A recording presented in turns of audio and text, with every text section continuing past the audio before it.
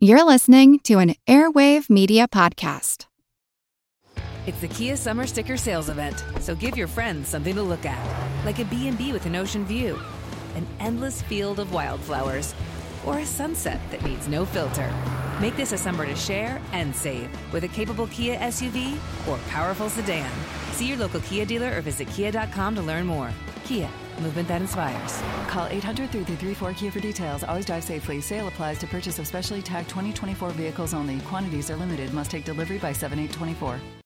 The world is filled with many questions, such as, did giants exist? What is junk DNA? Does it mean that you're trash? Do you ever wonder if aliens have underwater bases in our oceans, and that's why there are so many UFO sightings off the coasts of islands all over the world? How serious even is climate change, and when should we start building our rafts? Hello, everyone. You may recognize me as Gabby from the History of Everything podcast. And my name is Bruna, and you don't recognize me from anything yet. Together, we're two scientists who explore the answers to these questions and many, many more in our new podcast, Mystery of Everything, available everywhere you get your podcasts.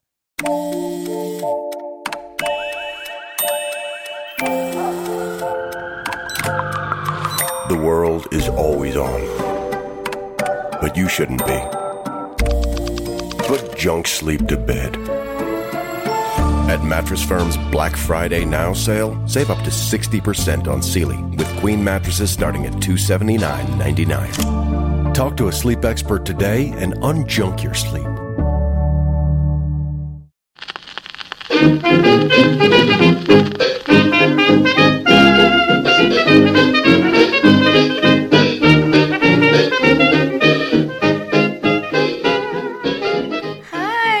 And welcome back to Who Did What Now, the history podcast that's not your history class, Bittisode. With me, your content host, Kerry Charlwood, spectacle adorer and reader of books. So, it's the Bittisode with the bits that don't really belong anywhere else. So, I want to talk about something this week, which I talk about all the time and I am unnaturally obsessed with. I don't know why. I've always, I actually know why I'm obsessed with this.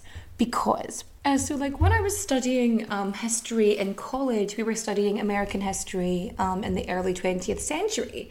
And when it got to the point about American history between the late 19th and early 20th century, it's incredibly depressing. I don't know if you've ever studied. We have slavery, the world wars, the Great Depression, the Holocaust, everything is fucking awful. Even before that, we have, the annihilation of the native people of America. It is fucking atrocious. Studying history, it can really crush you. Especially if you study it from a perspective of people. You care about people, not just, stuff. I saw a thing on TikTok when it's what about you? What about your interests makes people think you're interested in something, but you're absolutely fucking not? And honestly, battles. For the most part, I don't give a fuck about battles because generally in history, when people talk about battles, all they care about are names, places, dates. But there's no personhood attached to it. It's all vague and grandiose, and I have no fucking interest in it. I care about people. It's why I usually don't care about the names. So, even though I'm really into true crime, I have such trouble remembering the names of, serial killers and stuff. Because I'm completely disinterested in their names, because I think they are irrelevant. What I do think is relevant are the lives they snuffed out, and that's what I'm interested in. That's why I don't give a fuck who Jack the Ripper was. And this has been Who Did What Now, and I have been Kerry Charlwood, ranting host, apparently. So I am obsessed with wine bricks. They're also known as grape bricks and grape blocks. I know what you're thinking. Please quit your jibber jabber and fact me. In fact you, I will, but I gotta get my source on.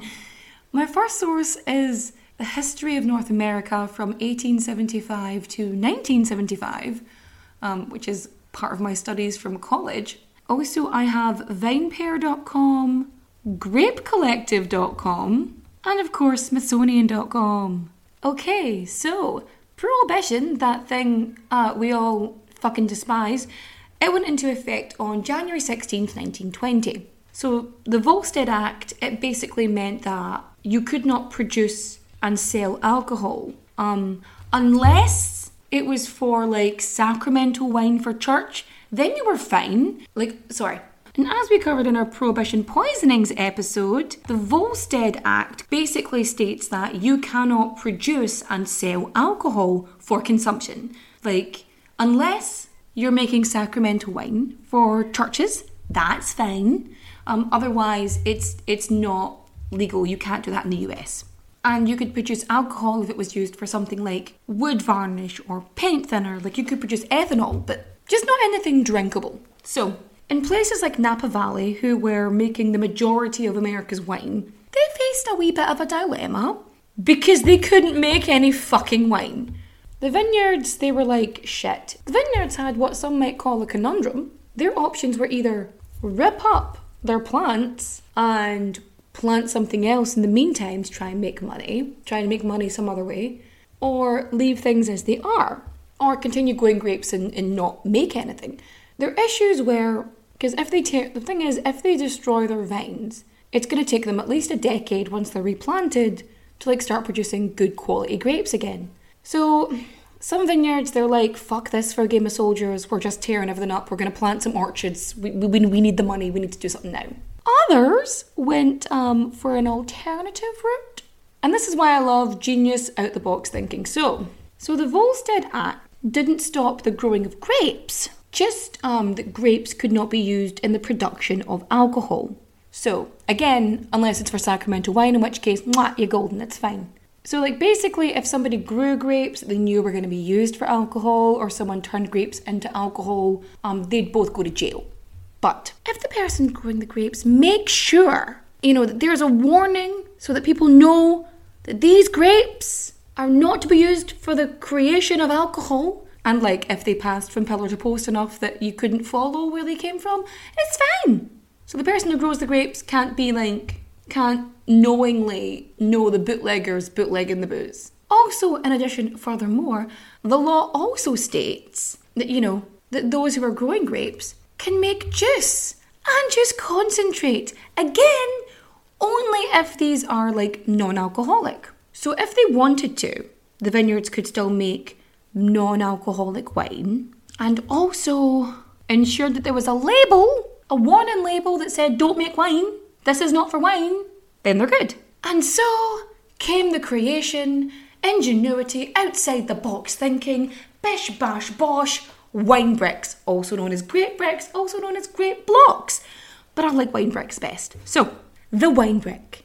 It was basically this block of concentrated grape juice, which, if someone had the intention to, without the grower's knowledge, so with each wine brick. Everybody shush! William Shatner has something to say. Cat and Jethro, box of oddities. What do you do when the woman you love dies? Well, of course you dig her up and you live with her. Aww. The show examines weird things. There are plenty of old photographs from this time period of children out in the streets playing in and among the dead horse carcasses. Oh, I miss those days. Things used to be so much simpler. Cat and Jethro. Then there's the urine wheel, which sounds like a really bad game show. Thing done weird things.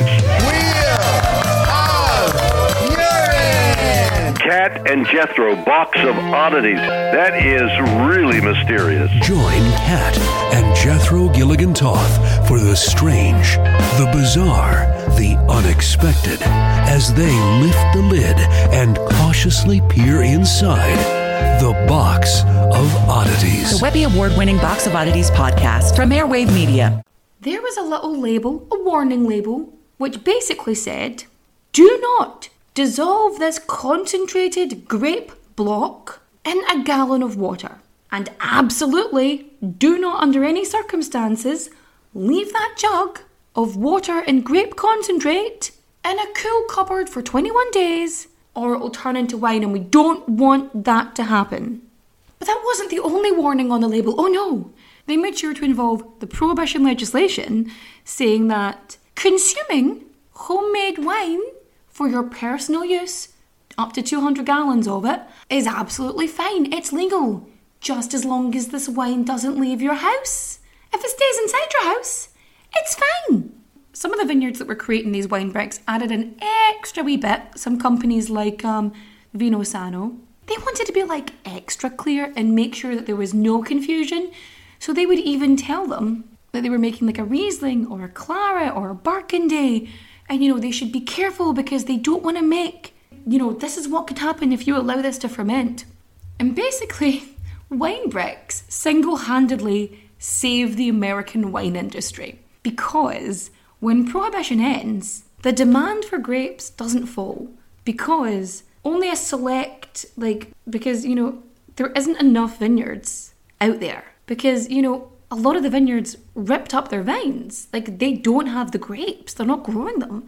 So the ones that were left, the ones that were doing this, because they were the only ones left, they were the only ones able to produce wine.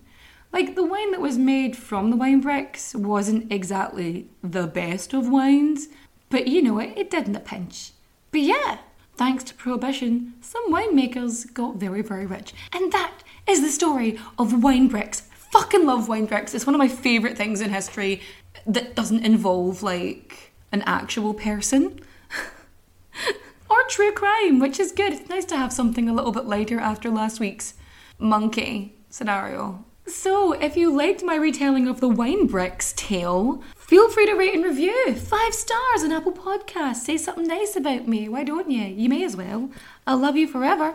Thank you for listening to this Bittisode. And this is something I have literally wanted to talk about for so long. So I actually recorded versions of this a couple times, but I lost the recordings. I don't know what I did. They're gone. But anyway, I just love wine bricks. I love wine bricks. I love them so much. But thank you for listening to this story with me.